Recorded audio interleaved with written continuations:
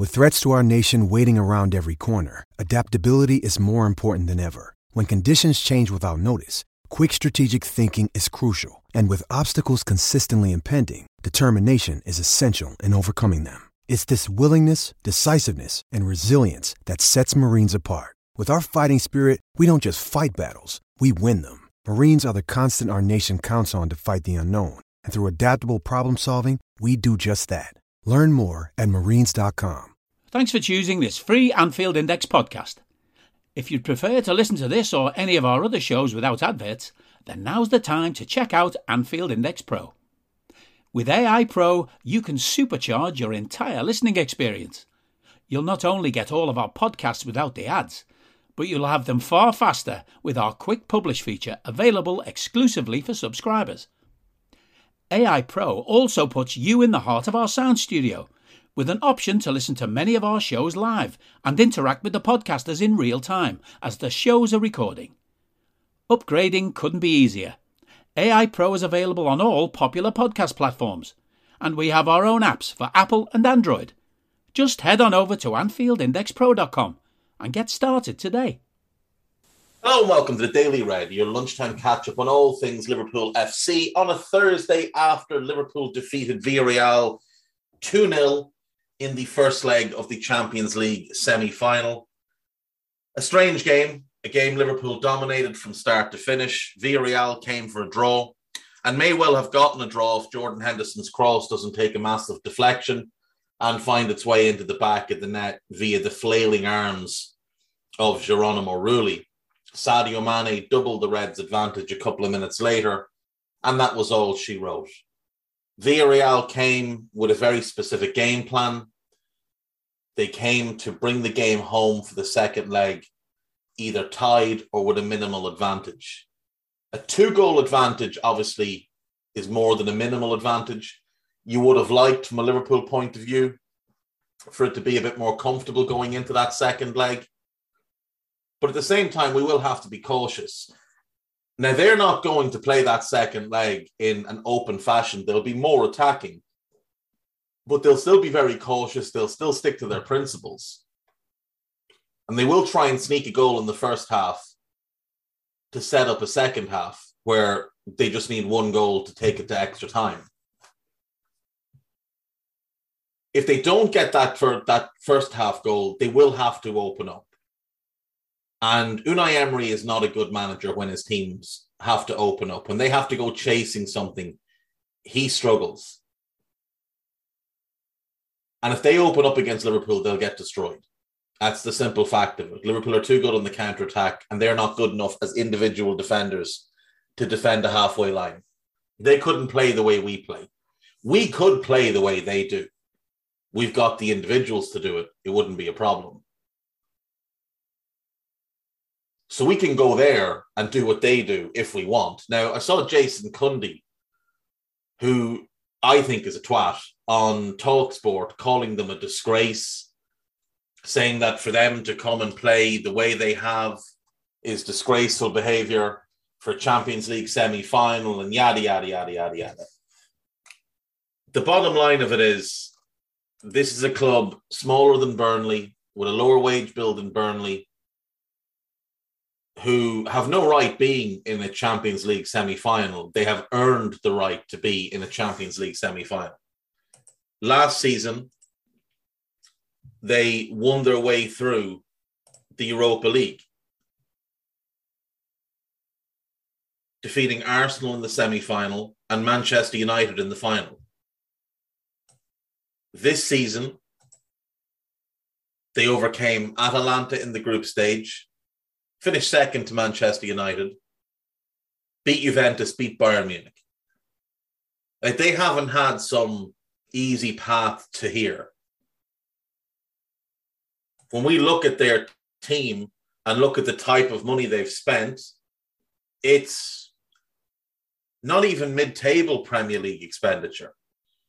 Like, Crystal Palace spent more money than them this past summer and the summer before. They're not a team that has huge riches to throw around. They shop on the margins.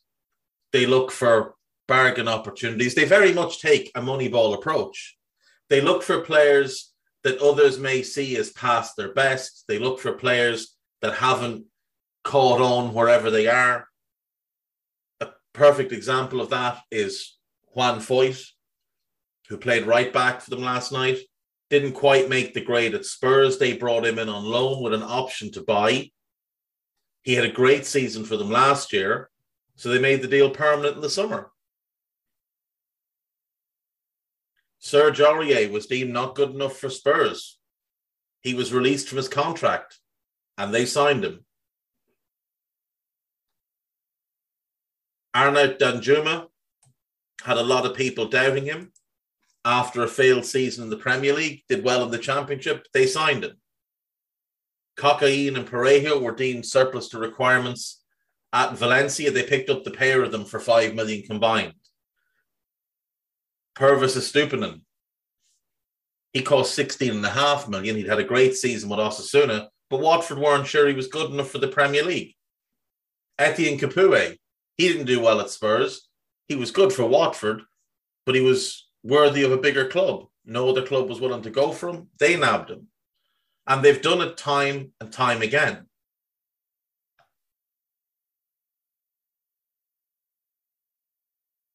Asensio, the keeper, on a free transfer. Rulli, €5 million. Mario Gaspar came through their academy. Pau Torres through their academy. Raul Albiol was written off at the end of his Napoli career. People thought, nah, he's finished. He's pushing up on 34 years of age.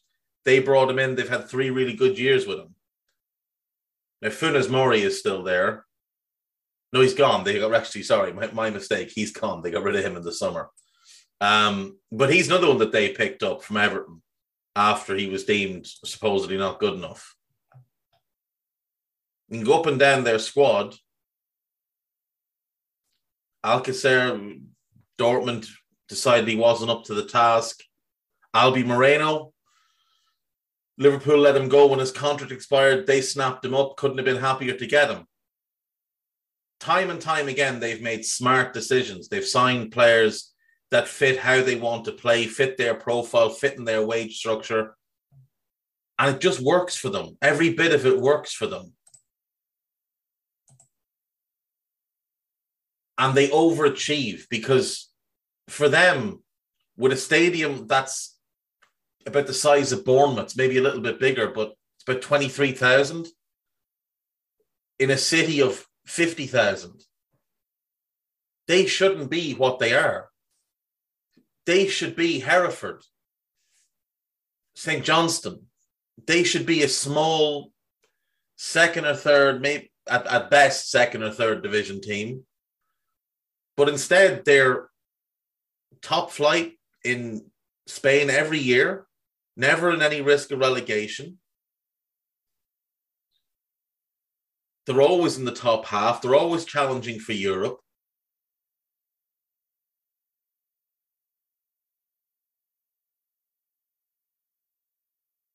Their stadium is the 25th largest stadium in Spain.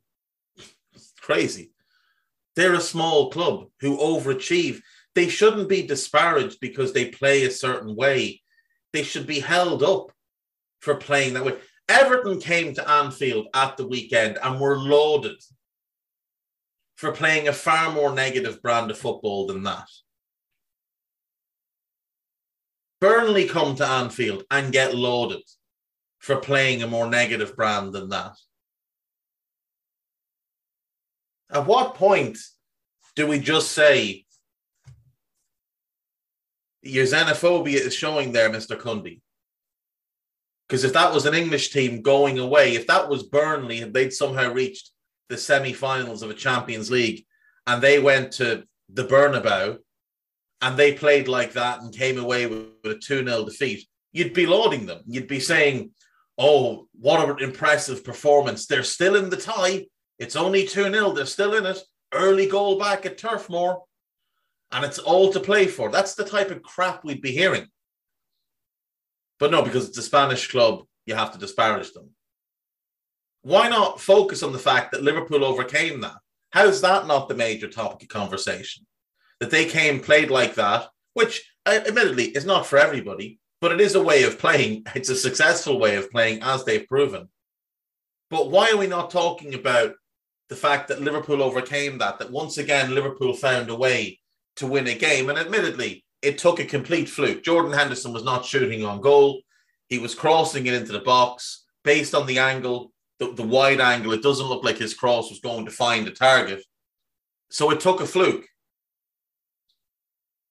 But that's what it takes sometimes. Sometimes you just need that bit of luck. We haven't had massive amounts of luck in recent years, in case anybody has missed that. We've had some of the worst luck anyone's had in the last 20 years. Whether it's Salah's injury in the 17-18 Champions League final, whether it's City somehow clearing a ball that was 5/6 of the way across the line in 1890, which cost us a title. The injuries last season, which cost us the chance to retain our title. Like, we haven't had good luck. We're due a little bit. And when people say, will Liverpool get lucky because VAR? No, that's not luck. That's by design. VAR is a tool. If you're not using it to your advantage, you're basically a very stupid club. The Reds will head to Villarreal next week to El Madrigal. I can't think what it's called now. Oh, it's called Estadio de la Ceramica. It's El Madrigal. It'll always be El Madrigal. And it's going to be different. It is going to be different. That place will be bouncing from about an hour before the kickoff. It will be absolutely bouncing. It is a lovely little stadium. It is well worth your while if you are if you're heading over for the game. Get there as early as possible and watch it fill up and watch their fans start to really build an atmosphere. It's very, very impressive. Anyway, that was last night, and that was great news. We had even better news this morning, because today is a good day. We had better news this morning. I think it was Neil Jones who had the news first, but then Paul Joyce has come out and confirmed it. Bascom has also written about it. Notably, the Echo didn't know. The Athletic didn't know. I wonder, are they not in the inner circle anymore? Might that be the problem? Jimbo and Ian and Paul not in the inner circle? But Paul Joyce, no, Paul is the Paul at the Echo, not Paul Joyce. Paul Joyce had the story in depth about Klopp. Liverpool are ramping up negotiations with Jurgen Klopp to extend the manager's stay at the club. If this has been leaked to the press, this is close to done. This doesn't come out unless the club wanted to come out. Jurgen spoke obviously in August and said that he was going to go in 2024. It's obvious that last season and the season before took a lot out of him. And by the season before, I mean the end of it with COVID and all of that, not getting to celebrate the title in the proper manner. Last season, obviously, was horrendous in so many ways, especially for him personally. Losing his mum, not getting to travel home for the funeral, that type of thing took a massive toll on him. But he does seem reinvigorated. He seems refreshed. He seems to like this 4 trophy lark. Kloppo seems to love this idea of competing on all fronts. And he now appears to be not just open to extending his contract, but willing to extend his contract, which is the best news any of us could get as Liverpool fans. I mean, he matters more than anybody else. You'd also wonder if him re-upping his contract could have a knock-on effect of Mo Salah re-upping his contract. Maybe that's part of what Salah wanted, was he wanted Klopp kept in the job, that he wanted to make sure he was going to be managed by the best in the business. Klopp had said he wanted to spend more time with his wife. His wife goes to all the games now. She's in the away end when Liverpool go anywhere, jumping about like a lunatic. She got punched in the face at Old Trafford. She loves it. So, I mean, what brilliant news. What absolutely brilliant news. I've said it before. I thought he would stay. I thought you could see his stance on it softening from August, where he was basically adamant he was leaving. And then around Christmas time, someone asked him, and he said, well, at the moment, the plan is still to go. And I thought at the moment is really interesting. Why has he said that? And now we know it's because he was starting to be won over. How could he leave this? Like, you'd have to be... I don't even know. I don't even know what mindset you'd have to leave this. The best keeper in the world, the best right back, the best left back, the best centre back, the best holding midfielder, the best controlling midfielder, the best wide forward. It's just, why would you leave this squad with everything that's to come for it, with the potential additions you're going to make as well? You know, if we were to add Jude Bellingham next summer, would he really want to leave after just 1 year of Jude Bellingham? I just don't see that he could. I never saw that he could. Now, also in that Joyce story, and can we just take a moment to appreciate the brilliance of Paul Joyce? When most journalists tweet out their story, they put like a little blurb, a little taster, something to just lure you in, something to make you want to click. Not Paul Joyce. He tweets the link, and that's it. You can read it. You don't have to read it. Joycey's done his job.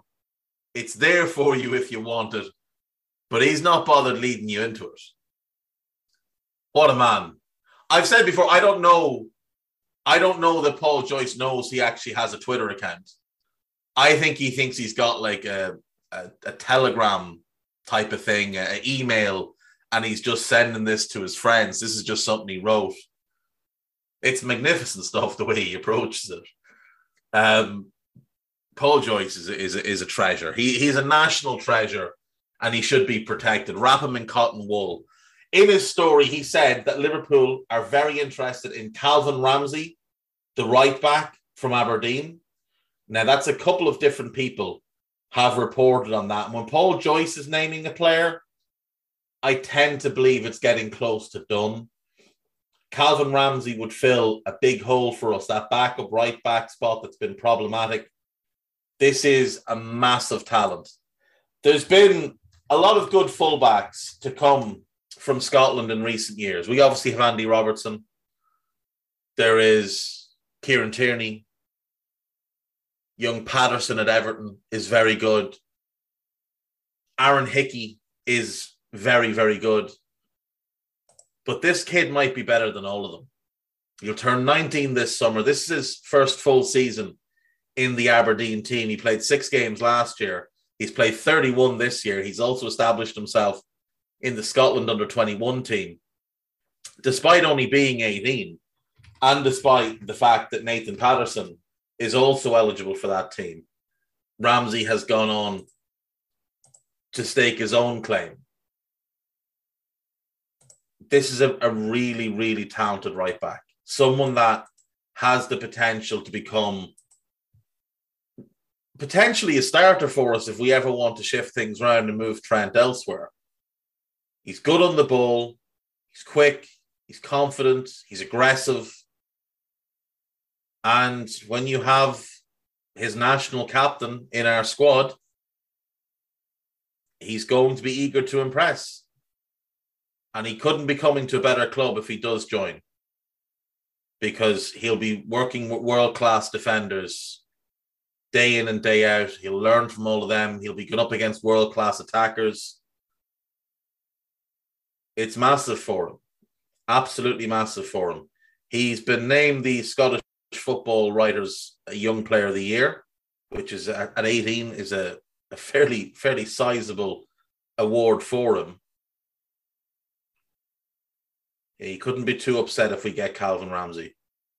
He'd be a really good addition. And he won't be expensive either. You might pay 5-6 million for him. Absolute bargain. Absolute bargain if we can get him in. So you get him, that solves the right back spot. So now you've got Ali, Quivin, and Adrian, plus Pitaluga, Yaros, and the rest of the young keepers. So we're set in goal. Trent and Ramsey at right back. Robbo and Costas at left back. Now, there is obviously the possibility that Costas could go if a big offer comes in or if he asks to go. And if he does, we'll replace him. Someone I just mentioned, Aaron Hickey of Bologna, would make perfect sense. Another young Scot to come in as Robbo builds an army. But we'll assume Costas stays. Right centre-back, we've got Matip, we've got Konate. Left centre-back, we've got Virgil, we've got Gomez. Now, again, Gomez is one who could ask to go this summer. We could get a big offer for him. And if that's the case, again, we'll replace him. We've been linked to David Carmo of late. We've been linked to Tapsopo. So we'd have options. We'll have a list. We'll be fine. We know how to buy centre-backs. We've proven that in recent years. Not under Rodgers, of course, but under Klopp. So that's the defence. Ramsey solves the defence. You keep Reece Williams as your fifth centre-back. Everybody's happy. Nat Phillips leaves. Nico Williams leaves. We probably get in around 20 million for them. Spend about 5 million on Ramsey. You're up 15 million and happy days. In terms of the goalkeepers, Karius will leave, but he won't bring in any money because he's out of contract.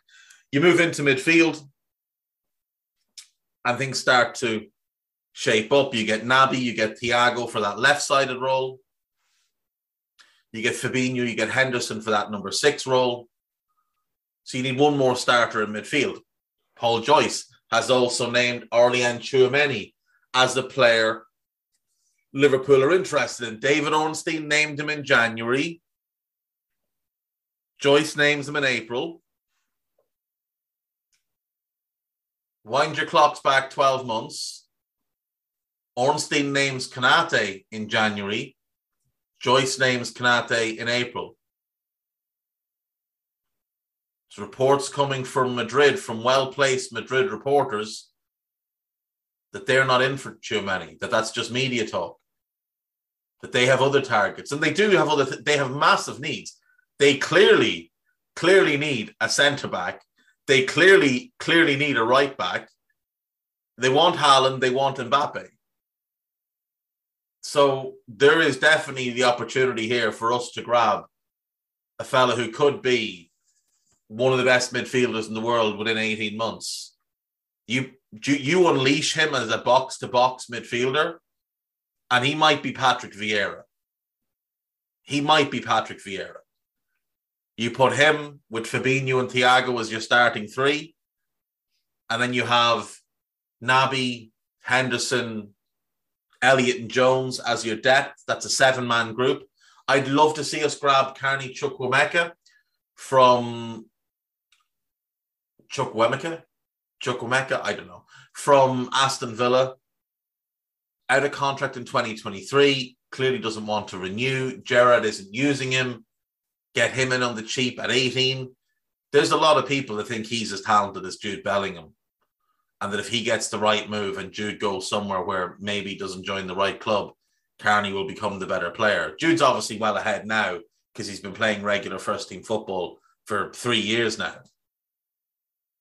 But that's a fault of Villa, not of the player. If Klopp gets hold of him, he could be an absolute monster, a box-to-box machine. Super high-level technical ability, aggressive, quick, strong in the challenge. When he was playing underage, and I don't mean when he was playing under 18 as an 18-year-old, I mean when he was playing under 18 as a 15-year-old, he was man against boys. He was bullying kids 2 and 3 years older than him like it was nothing. Watch him playing during the 23s games. He bullies people. He is a serious, serious player. So you get him in, there's your 8. Now you've got your group of 8. Milner can go, sell Ox, 25, we probably get 20 million for Ox. Tchouameni probably costs 50. Maybe Carney is 10. That's a 60 million outlay. It's a 40 million net spend. So now it's a 25 million net spend on the squad and your happy days. And then in attack, We've got Salah, we've got Mane, we've got Diaz. Jota is your fourth forward that can play anywhere.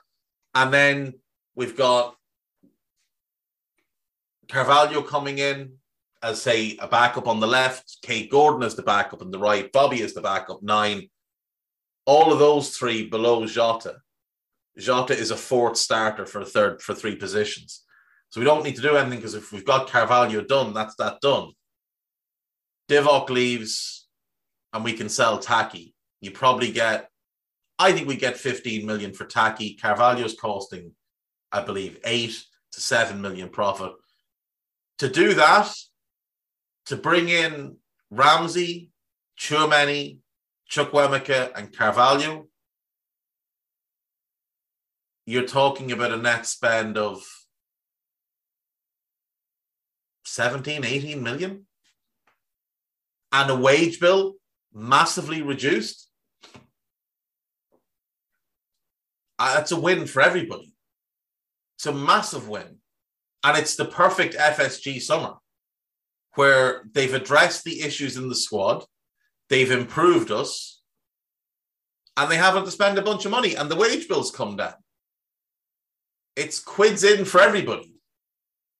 Kloppo signs on long-term, Mo signs on long-term. You would assume if Mane is staying, he's signing a contract. Now, if Mane is to be sold, he would need to be replaced. If Bobby is to be sold, he would need to be replaced. So there's the possibility we need to do something in the attack. But if both of them sign on, even if it's an extra 1 year for Bobby and an extra 2 for Sadio, then Tchouaméni and 3 young lads sets us up for the long term. You know, players under the age of 21, Carvalho, Cade, Carney, Elliott, Jones, Ramsey, Bobby Clark, Musalewski, Fraundorf, Balagizi. All of these guys with massive potential. So it's a very simple path for Liverpool to, without having to break the bank, without having to spend large amounts of money, to have a seriously dangerous team for next season. That's a team that can go and, again, challenge for the quadruple. Madness. I'm going to go before I get too excited. I'll see you tomorrow. Bye-bye. We hope you enjoyed listening to this Anfield Index show. Please be sure to subscribe to our channel so future podcasts find their way to your device automatically. There's nothing quite like fan engagement, and we'd love to know what you think of anything discussed on this show. The best way to get in touch is over on our free Discord community, where both podcasters and listeners debate the hottest LFC topics 24/7.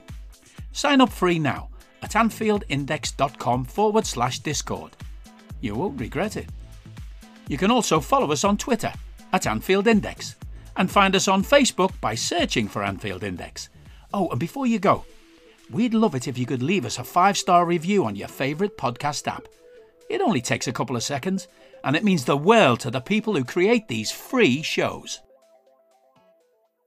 Sports Social Podcast Network.